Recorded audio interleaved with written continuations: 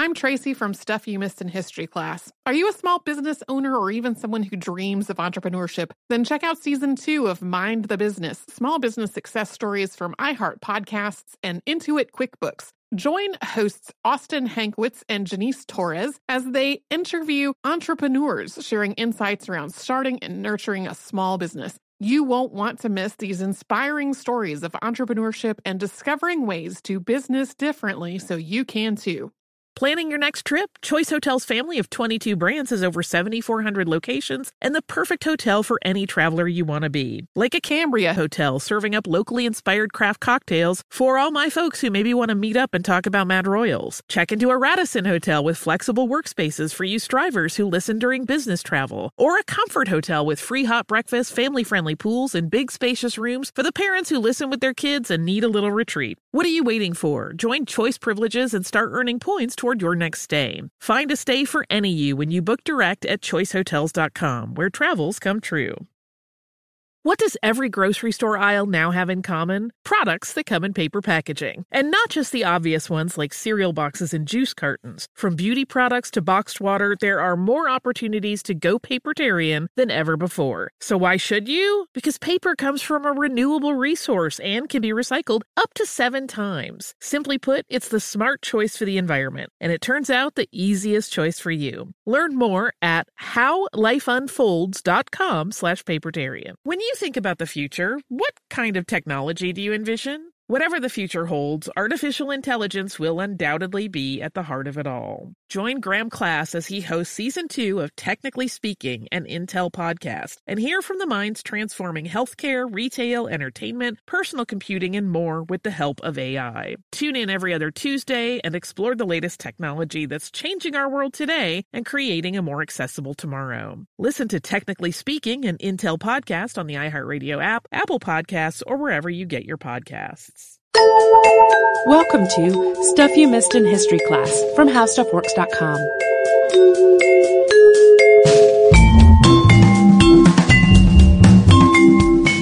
Hello and welcome to the podcast. I'm Holly Fry. And I'm Tracy B. Wilson. And back when we did our episode on Lucille Ball, which as listeners may recall was a sponsored episode brought to you by CNN, on the short list of comedians that we proposed for that episode was Abbott and Costello. We ended up going with Lucy, but I haven't been able to stop thinking about Bud and Lou ever since, and I've really wanted to talk about their story. Yeah, we were not kidding when we were like, here is our giant list of people in comedy history we would love to talk about. I have a long list of comedy people I would like to talk about. So these were two men who really defined in many ways the comedy duo. They weren't the first, nor were they the last, but they were really a pretty significant pair in terms of entertainment. And their work is quoted literally all the time, sometimes by people who know the lines but could not tell you where they came from. Like I have watched people do the, I'm a bad boy, and you go, oh, you're into Abbott and Costello, and they look at you with the blank face. They don't know. They got it from a cartoon. Like they did. They don't know that it actually came from two people who were amazing comedians. And the relationship between Bud Abbott and Lou Costello was really, really complex. They were two very different people that ended up bound together for life because of their partnership, and the way their story unfolds is really fun at times and really tragic at others. And heads up going in, first, there is a bit more info on Lou Costello here than Bud Abbott, and that is because Lou's daughter Chris wrote a really lengthy biography of her dad, which is complete with interviews of friends and family. It is very thorough. There is not really a comparable biographical account for Bud Abbott, probably at least in part because he was a much more private person. Second, this is a two-parter because there's a lot of ground to cover, and even with 2 longish episodes, there is still plenty that had to be left out for time. So while it would be great to do a comprehensive 22-part episode on Bud Abbott and Lou Costello, I imagine by the end I'd be the only person still in it. So we'll start with some biographical information about each of them. Bud Abbott was born Bob Abbott on October 2nd, 1895 in Asbury Park, New Jersey. And he was born to a circus family, which always delights me. His mother, Ray Fisher Abbott, was a performer as a bareback horse rider, and his father, Harry Abbott, was an advance man. He was one of the people who would arrive at a location before the traveling circus act to scout and book shows and make arrangements once a deal was struck. And I want to point out right out of the gate that 1895 is a contested year. There are allegedly documents that state his birth year is 1897, but often it is told as 1895. So, know that that's a disputed fact. And it is one of those 2 years. But after Bud was born, Harry and Ray decided they were going to leave behind the itinerant circus life, and they settled at Coney Island. Harry was actually instrumental in the establishment of what came to be known as the Columbia Wheel, also known as the Columbia Amusement Company. And so the Wheel, which started in 1902, was actually the first burlesque circuit in the United States. It was a professional organization that booked acts to tour in rotation, that's where the term wheel comes from, to theaters that were on the circuit. Bud started working with his father at Coney Island as a teenager, and he left school to do so. Thanks to his father's connections, he got a job at the Casino Burlesque Theater in Brooklyn working as treasurer, and that meant that he collected money and complaints, and he relayed both of them to the management. Yeah, I like that often in looking back at these old accounts, the cashier was called the treasurer, which sounds a little bit more important, at least to today's ears, or maybe just mine, but... So in 1918, he became treasurer at the National Theater, which was a Detroit burlesque theater. And I should point out there's a little gap here, and I found this interesting factoid, but was never ever able to validate it or find any additional information. There were 2 different biographies, both online, that I saw that had this little throwaway line that he was kidnapped and taken to Norway when he was 15, but I never found anything to substantiate that. So that may have been what happened in between his time at Coney Island and when he moved to Detroit. But we don't know. But it was in Detroit that he met the actress, dancer, and comedian Betty Smith. And Bud and Betty Smith, who had been born Jenny Mae Pratt before she changed her name to Betty Smith for show business, fell in love and they were soon married. Bud continued to work at the National Theater after he and Betty got married, and he was eventually promoted from treasurer to manager. In 1924, his work at National included a new role, straight man. Betty had noticed that Bud would watch the show from the wings. When he eventually confessed to her that he'd like to try out the stage for himself, she encouraged him to do so. So he started appearing as a straight man first with his wife Betty as a duo called Bud and Betty. But Betty realized that her husband soon had a lot of options for partners. Quote, Bud played straight man and I was the comic. It soon became obvious to me as we toured the circuit that all the comics wanted to work with Bud, and I knew my days were numbered as his partner. Bud was so good that he quickly built a name for himself and was asked to appear with various vaudeville performers, and some of them much better known than he was. It became a common practice that if someone was sick and couldn't do a show, that Bud was the person who would fill in. And after the 1920s ended, Bud and Betty decided that they would move from Detroit to New York, and Bud spent the early 30s working for a number of theaters and burlesque shows on the circuit. Now we'll move over to the young life of Lou Costello, who was born Louis Francis Cristillo in Paterson, New Jersey, to his parents Sebastian and Helen Cristillo on March 6th of 1906. He was the second of 3 children. His brother Anthony was 3 years older, and his sister Marie Catherine was 6 years younger. Lou was a really outgoing kid who made easy friends with a lot of children from an orphanage that was across the street from the family home. And he would often sort of loan his athletic skills to the orphanage sports teams when they would compete with teams from other organizations. And he also got into his fair share of trouble as a kid. At one point, he accidentally set fire to the family Christmas tree when he was trying to show a friend how his new magic lantern projector, which required a candle to operate. There's a funny story in his daughter's biography of him where his siblings saw him walking back and forth from the kitchen with just a glass of water, progressively more and more quickly carrying just a glass of water each time before they realized he had started a fire. Nobody was hurt, although they did lose their beloved family piano, as I recall. And another time he got in trouble because he and one of his friends wrote the F word all over the upholstery in the family living room. That would be problematic at my house, I know.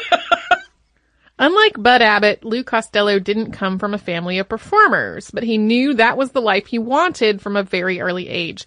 He envisioned himself first as a dramatic actor, and then, inspired by Charlie Chaplin, as a comedian. He tried out various musical instruments, and he learned to sing and dance as well. At the age of 12, he promised his mother, "Mom, one day I'm going to be a movie star and make you proud of me. Just wait and see. You'll be the most famous mom in the world."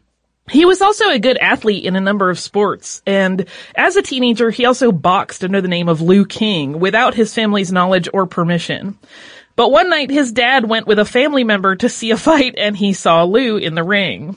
The following morning, Lou's secret was outed over the family breakfast. His mother was not pleased, and despite the fact that he was really seen as a rising star in boxing, Lou never stepped in the ring again, although he did go to the fights as a spectator for the rest of his life.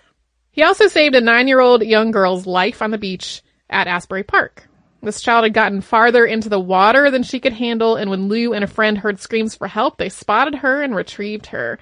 A lot of the onlookers thought that she was surely done for, but Lou was able to administer mouth-to-mouth resuscitation and revive her. As medical professionals arrived, he slipped away from the scene because he was embarrassed by all the attention. Yeah, it's kind of funny because he seemed to want attention in a lot of ways for being a clown throughout his life, but he was also a very generous and kind man in many ways and seemed to want to downplay that a little bit more. When Lou's brother Pat had a measure of success in the entertainment business through his jazz band, Pat Cristillo and his Gondoliers, it made the acting hopeful Lou sort of envious. He stayed in school in accordance with his parents' wishes, but all he wanted was to run away to Hollywood. When in 1927, Lou, who was then a young man of 21, told his parents that he wanted to go to Hollywood, his father thought he was talking about on a vacation. When it became clear that it was an acting career and not a visit that was being discussed, Lou's father was completely against the idea. After a lot of haggling and his brother Pat offering to send Lou money to keep him afloat while he got on his feet, the family finally agreed. Lou's father actually took out a loan of $200 to pay bus fare for his son, but Lou alternated between hitchhiking and taking buses to stretch his cash. He got to Hollywood and he got work on the MGM lot as a laborer. And at that point, he depended on the kindness of some friends for places to sleep until he had enough money to get a small apartment. And when he finally did get himself a place, that was all that he could afford. He could not pay for utilities or luxuries of any kind. So he scraped by in the most meager of ways until he could save enough money to have his utilities turned on. By being on the right set at the right time, which was when a stuntman did not show up for work, Lou did manage to get into pictures in tiny roles. He was hoping that as talkies became more popular and some actors found themselves unable to make that transition, there would be more opportunities. But after a year of that, he was not getting anything other than bit parts. He finally took the advice that actress Eileen Pringle gave to him to return to New York, work on his acting, and wait to be discovered on the stage. Yeah, at that point it was kind of a more common thing. Remember, Hollywood was still sort of in its infancy. It was much more common for scouts to go to New York and watch plays and try to find actors that they thought they could bring out to California. But Lou never made it to New York. He only got as far as St. Joseph, Missouri before he ran out of money. And he ended up working there as a comic in a burlesque theater for a year, making $16 a week, before a dispute over a requested raise finally reignited his desire to get back to the New York, New Jersey area. And it was during this period that he transitioned to the last name of Costello from Cristillo, which his brother Pat had already done. After a vaudeville producer saw Lou performing his comedy act in a bar in Paterson, he offered him a job as a comic at the Orpheum Theater. After that show wrapped, Costello moved on to working at a theater in Passaic, New Jersey, that showed movies and then had comics perform in between the features. He teamed up in his first comedy duo with a longtime friend named Al Williams, but the partnership came to an abrupt end when Williams died of a heart attack after only a few shows together. And Lou continued to work as a comedian, and it was while he was trying to make a name for himself as a comic in New York that he met a chorus girl named Ann Battler, originally from Providence, Rhode Island. Costello eventually won over the young woman. She wasn't interested in him at first, but he was wild about her. And after a brief courtship, the two were married on January 30th of 1934. And they both continued to work in burlesque shows together until Anne actually broke her neck in a car accident that was caused when Lou fell asleep driving them both home from a late show. She recovered, but her dancing career was over. While the Costellos were expecting their first child, Patricia, who was born on September 28th, 1936, Lou's career changed forever, and we will talk about that after a quick word from a sponsor. I'm Tracy V. Wilson from Stuff You Missed in History Class. Did you know small businesses make up 99.9% of all businesses in the United States? The world is powered by entrepreneurs, and if you're a small business owner or even someone dreaming of starting your own business, then you'll want to check out Season 2 of Mind the Business, small business success stories from Ruby Studio, from iHeartMedia, and Intuit QuickBooks. And every episode, hosts Austin Hankwitz and Janice Torres talk to entrepreneurs about how they've grown from the lessons of launching and nurturing a small business and how they have found success being their own boss. From the excitement of first starting out to finding the right tools and resources to process invoices and payments like QuickBooks Money, you won't want to miss these inspiring stories of entrepreneurship and discovering ways to business differently so you can too. And if you're a small business owner or even someone dreaming of starting your own business, then you'll want to check out Season 2 of Mind the Business, small business success stories from Ruby Studio, from iHeartMedia, and Intuit QuickBooks. If you use paper, you're a human. But if you choose paper, you're a papertarian, someone who lives a paper-based lifestyle because it has a positive impact on the planet. And also because it's the easiest choice you'll make all day. Seriously. It's as easy as reaching for boxed instead of bottled water. It's as easy as opting for beauty products that come in paper packaging. It's as easy as grabbing eggs in a cardboard container. And that's all in one trip to the grocery store, which, if everyone's being honest, you were planning to go to anyway. But paper isn't just an easy choice. Papertarians know that it's the smart choice, too. Because paper comes from trees, a renewable and sustainably managed resource. And paper products are designed to be recycled. In fact, when you choose products that come in paper-based packaging, those fibers can go on to be recycled up to 7 times. So why wouldn't you go papertarian? Learn more at howlifeunfolds.com/papertarian. Planning your next trip? Choice Hotels has a stay for any traveler you want to be, with 22 brands and over 7,400 locations. Whether you're a business traveler, a family road tripper, someone who wants to seek out history and maybe make your own, or just planning a quick getaway, Choice Hotels has a stay for any you. Like a Cambria Hotel, where you can be a cocktail connoisseur and sip locally inspired craft beverages at downtown locations in the center of it all. This is a fun way to visit cities with a lot of history and a lot of fun in mind. Or a Radisson Hotel for all our productivity powerhouses out there. With flexible workspaces and on-site restaurants, you'll get the most out of your work trip. You'll get the coffee, the Wi-Fi, and the work done. And we can't forget about Comfort Hotels. Imagine you're a family road tripper, waking up in your big spacious room and then heading down to a free hot breakfast for the entire family, including waffles. So you'll be well fed and ready for the day's adventure, even if that's just relaxing. After that, you're spending all afternoon relaxing by the pool. You deserve it. What are you waiting for? Join Choice Privileges and start earning points toward your next stay. Find a stay for any you. Book directly at choicehotels.com, where travels come true.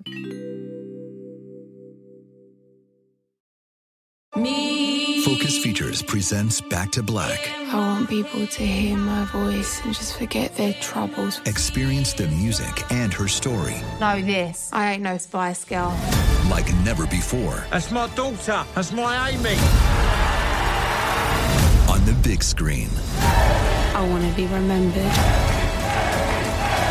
for just being me. Amy Winehouse, Back to Black, directed by Sam Taylor Johnson. Rated R, under 17, not admitted without parent. Only in theaters May 17th.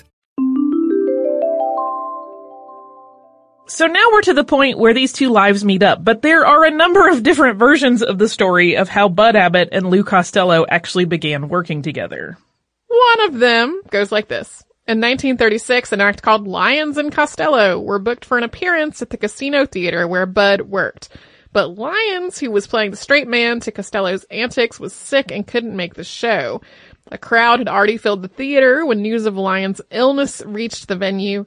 Costello was basically at his wit's end when somebody told him that the guy who worked as the theater's cashier had some experience as a straight man. So according to this version, the desperate Lou Costello asked Bud Abbott to fill in for Lyons, and that night history was made. There was a perfect balance between the two performers, and the duo was an instant hit. The crowd loved the pairing. But the reality was a little less centered around one particular moment. According to Costello's biography penned by his daughter, Bud and Lou had met each other on the entertainment circuit before that night, and they had become friends. They would work on silly skits together between shows, just backstage, sharing stories and bits that they had learned from other comedians, and even developing some new ideas together. But they were both already performing separately on different comedy acts. Bud had been working with a comic named Harry Evanson regularly, and Lou at that point was teamed up with Joe Lyons. But they would both sub in for each other's partners as needed. Eventually, Bud decided to move on from his act with Evanson, and he wrote to Lou, who was working on the road at that time, to suggest that when his current engagement had wrapped up, they should meet. Lou wrote back, quote, "Don't do anything, Bud, till I get there." Once Costello's previous booking with Lyons was done, they officially teamed up as Abbott and Costello. So that second, sort of less lightning in a bottle version makes a lot more sense, even if it is less thrilling. The fact was that at this point, at least on the burlesque and vaudeville circuit, Bud had already gotten a reputation among performers as a really stellar comedic straight man by the time that he and Lou had become an act. So it actually would have been really weird if Lou Costello had never heard of him and someone was like, "Wait, there's a guy in the cashier's box that could do this." Like, that would be bizarre. It would suggest There's a random person. Right, it would suggest complete blinders and lack of knowledge of his own industry on the part of Lou Costello. Regardless of how it all really played out, the two comedians were a perfectly balanced act. But Abbott was a tall, lean man with a serious demeanor, and Lou Costello, who was 11 years younger, I never quite realized that there was that much of a disparity, was short and stocky. He was lively and silly. Abbott and Costello started getting bookings immediately as an opening act for burlesque shows, and they toured both burlesque and vaudeville theaters. They actually only continued to play in burlesque theaters, at least in New York, for a year after they started together. And that's because in May of 1937, New York's reformist mayor, Fiorello H. LaGuardia, shut down all the burlesques in the city as part of an action against what he felt were morally corrupting elements. As the future of burlesque looked uncertain, Abbott and Costello were offered a gig in Atlantic City.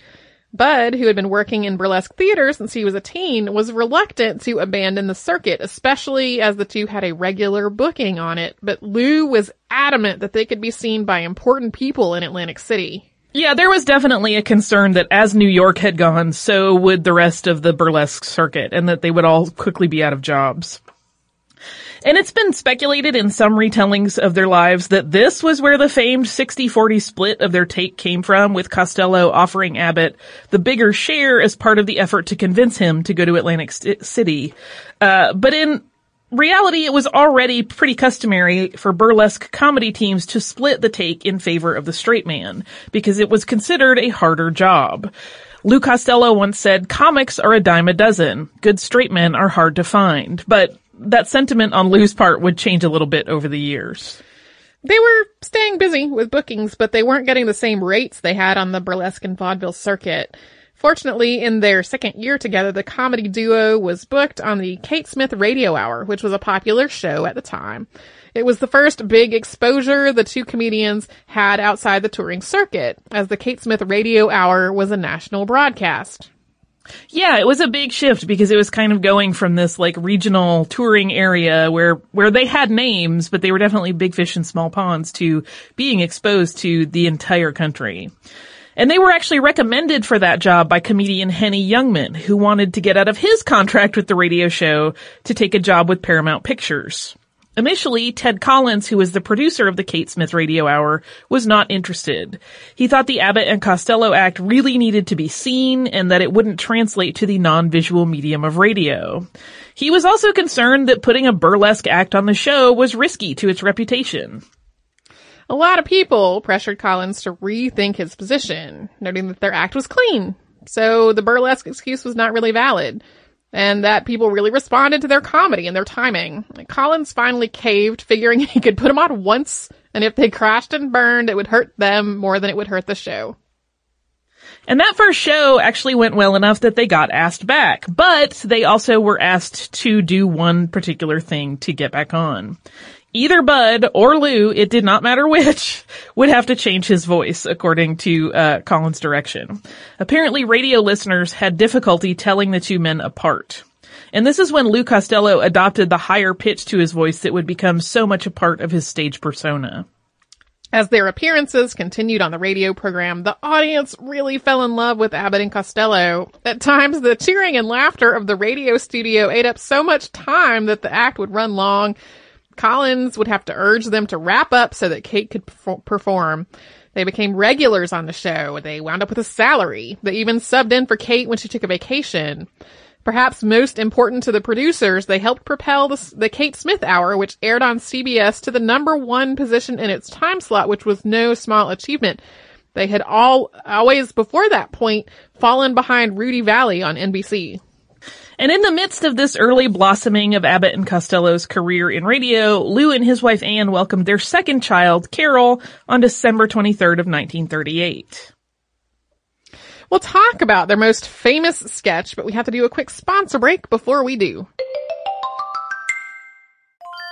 I'm Tracy V. Wilson from Stuff You Missed in History Class. Did you know small businesses make up 99.9% of all businesses in the United States? The world is powered by entrepreneurs, and if you're a small business owner or even someone dreaming of starting your own business, then you'll want to check out Season 2 of Mind the Business, Small Business Success Stories from Ruby Studio, from iHeartMedia, and Intuit QuickBooks. And every episode, hosts Austin Hankwitz and Janice Torres talk to entrepreneurs about how they've grown from the lessons of launching and nurturing a small business and how they have found success being their own boss. From the excitement of first starting out to finding the right tools and resources to process invoices and payments like QuickBooks Money, you won't want to miss these inspiring stories of entrepreneurship and discovering ways to business differently so you can too. And if you're a small business owner or even someone dreaming of starting your own business, then you'll want to check out Season 2 of Mind the Business, Small Business Success Stories from Ruby Studio, from iHeartMedia, and Intuit QuickBooks.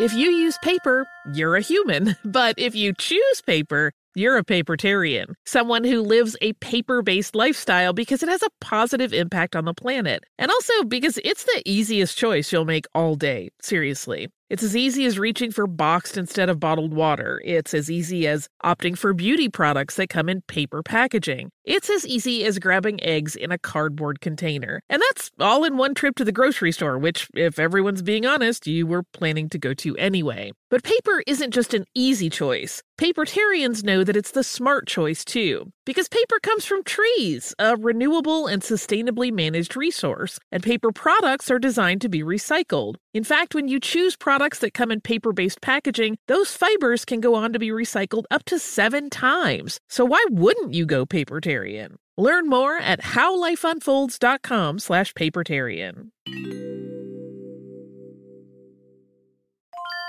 Planning your next trip? Choice Hotels has a stay for any traveler you want to be, with 22 brands and over 7,400 locations. Whether you're a business traveler, a family road tripper, someone who wants to seek out history and maybe make your own, or just planning a quick getaway, Choice Hotels has a stay for any you. Like a Cambria Hotel, where you can be a cocktail connoisseur and sip locally inspired craft beverages at downtown locations in the center of it all. This is a fun way to visit cities with a lot of history and a lot of fun in mind. Or a Radisson Hotel for all our productivity powerhouses out there. With flexible workspaces and on-site restaurants, you'll get the most out of your work trip. You'll get the coffee, the Wi-Fi, and the work done. And we can't forget about Comfort Hotels. Imagine you're a family road tripper, waking up in your big spacious room and then heading down to a free hot breakfast for the entire family, including waffles. So you'll be well fed and ready for the day's adventure, even if that's just relaxing. After that, you're spending all afternoon relaxing by the pool. You deserve it. What are you waiting for? Join Choice Privileges and start earning points toward your next stay. Find a stay for any you. Book directly at choicehotels.com, where travels come true.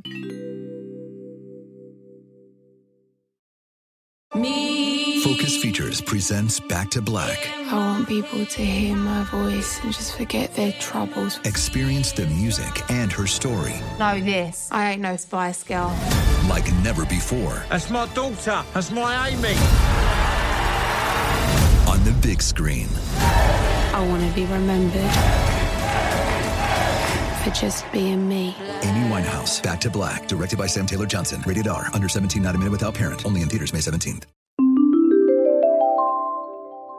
This early stage in the career of Abbott and Costello is often cited as the time that spawned their most famous bit, a wordplay sketch that they co-wrote with a comedy writer named John Grant that was titled Who's on First.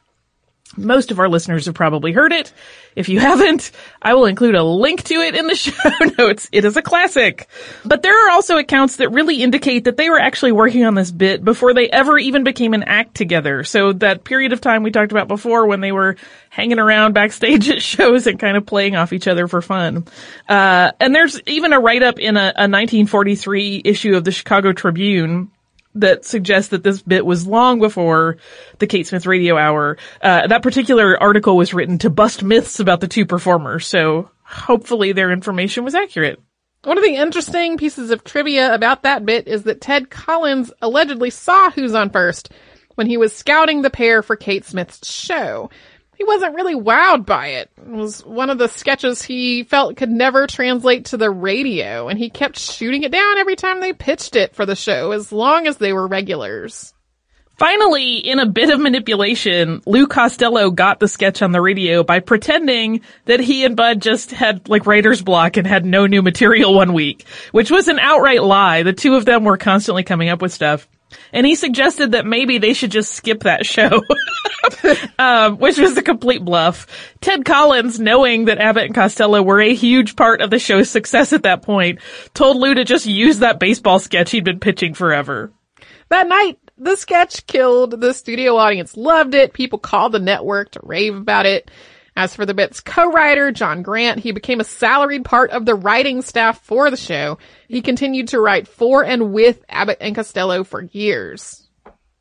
Lou and Bud ended up working on Smith's show for 99 weeks, so a little over 2 years. And during that time, Kate Smith really kind of took them under her wing. She coached them on how to handle all of the attention, pressure, and expectations that came with being in the public eye, because she saw that they were probably going to be super famous. She helped them pick out clothes, and she also just gave them tips on presenting themselves in public. From Kate Smith's radio show, Abbott and Costello's star rose very quickly. On June 19th, 1939, they debuted on Broadway in a musical revue titled Streets of Paris. Their work on the show got fantastic reviews, and they became the darlings of Broadway. The next obvious step was for the team to transition to pictures, but they faced an interesting hurdle there. So while there was definitely some interest from Hollywood, there were also concerns among studio heads that Abbott and Costello were radio players and that they would not be able to transition to the visual medium of film. Given that this is the reverse of the concern that Kate Smith's producer had when he was booking them for radio off of the burlesque circuit in the first place, this is somewhat hilarious now, but at the time it was very frustrating for the two performers. Nevertheless, they remained interested in striking a studio deal, and their agent, Eddie Sherman, was instructed to keep on working at it. In the meantime, Streets of Paris was staged once again, this time at the New York World's Fair, and Bud and Lou were once again engaged as part of the cast. They performed the show an exhausting 4 times a day during the World's Fair, and they were also booking additional gigs for their comedy act on off days and late at night. Yeah, their schedule sounds so grueling to me at this time. It's one of those things where you always hear people touted as the hardest working man in show business. They were seriously working so hard. Cause can you imagine doing 4 shows a day, and then when you're done, you run off and do a midnight comedy show and, do that for an hour, and then I would be so wiped out. But they were hustling. Their first Hollywood studio offer ended up coming from MGM. But that offer was $20,000 to appear in small roles in a couple of big musical pictures. But being billed as one act of many really didn't suit them. MGM debated over making a better offer, but while they ruminated on the situation, word had gotten out that they had made a bid to put Abbott and Costello under contract. An executive at Universal named Matty Fox heard about MGM's offer and set up a meeting. He too was offering them a chance to be members of a large cast, but he offered more money, $35,000, and promised that the pair would be featured performers. So Lou and Bud took that deal, and in 1940, the comic duo were signed at Universal Studios. And that's where we're going to end this episode. With the promise of an exciting film career ahead of these two comedians. And then we'll pick up with their really, really intense and fast rise to wealth and fame, and kind of what happened after that on our next episode. Do you have listener mail for this one? I do. I have some listener mail.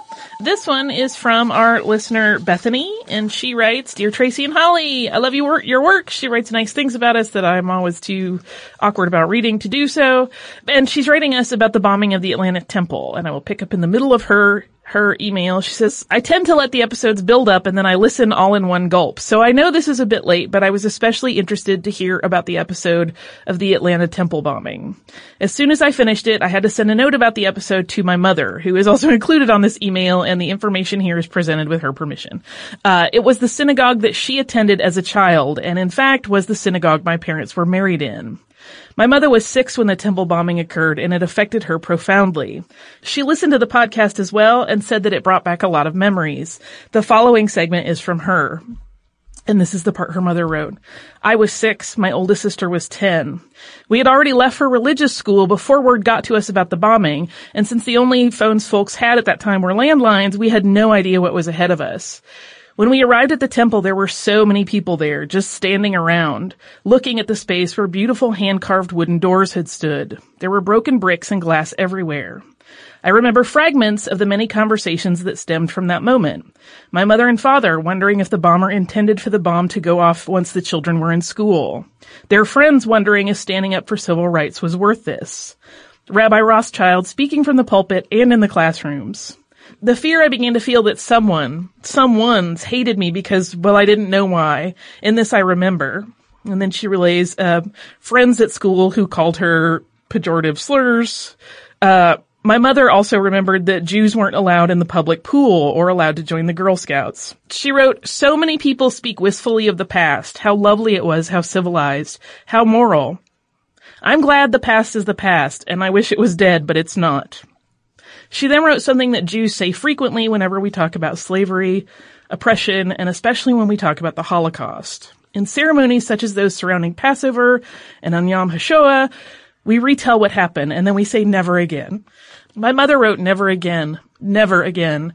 Not for my children, not for African Americans, Hispanics, Asians, LGBTQ, women, anyone, anywhere made to feel small and ugly and less than. Then Bethany writes, thank you again. And I hope that the podcast taught a lot of people about the bombing and why it happened. And then she gives us permission to read this. I'm totally choked up. It's so sweet that she shared this with us. If you would like to write to us, you may do so at historypodcast@howstuffworks.com. You can also find us across the broad spectrum of social media where everywhere pretty much we are Missed in History. That means on Twitter, @MissedInHistory, Instagram is Missed in History, Facebook.com/MissedInHistory, et cetera, et cetera, et cetera. If you would like to learn a little bit about anything that your heart desires, you can go to our parent site, which is How Stuff Works. Type in that thing you're curious about in the search bar. You're going to get so much content. It will keep you busy and informed for quite some time. If you would like to visit us online, you can do so at MissedInHistory.com, where we have archive of every single episode of the podcast that has ever existed, all the way back to the beginning, long before Tracy and I were here. You can also find show notes. Those used to be on a separate page from the show page, but now we have consolidated those together, so things are a little bit more streamlined going forward. And you can also just, tootle around and visit us and see what things we've put there, as well as our show notes and our episodes, because sometimes there are other little gems hidden there. And you should indeed come and visit us at MissedInHistory.com and HowStuffWorks.com.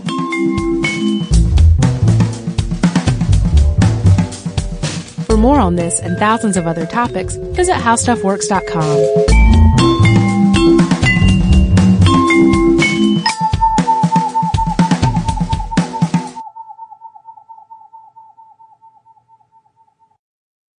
Xumo Play is your destination for endless entertainment. With a diverse lineup of 350-plus live channels, movies, and full TV series, you'll easily find something to watch right away. And the best part? It's all free. Love music? Get lost in the 90s with iHeart 90s. Dance away with hip-hop beats and more on the iHeartRadio music channels. No logins, no signups, no accounts, no hassle. So what are you waiting for? Start streaming at play.xumo.com or download from the app and Google Play stores today. All you can stream with Xumo Play. The wait is almost over. Get ready for the 2024 NFL season as the full schedule is announced. Every rivalry, every rematch, every rookie debut, every game revealed.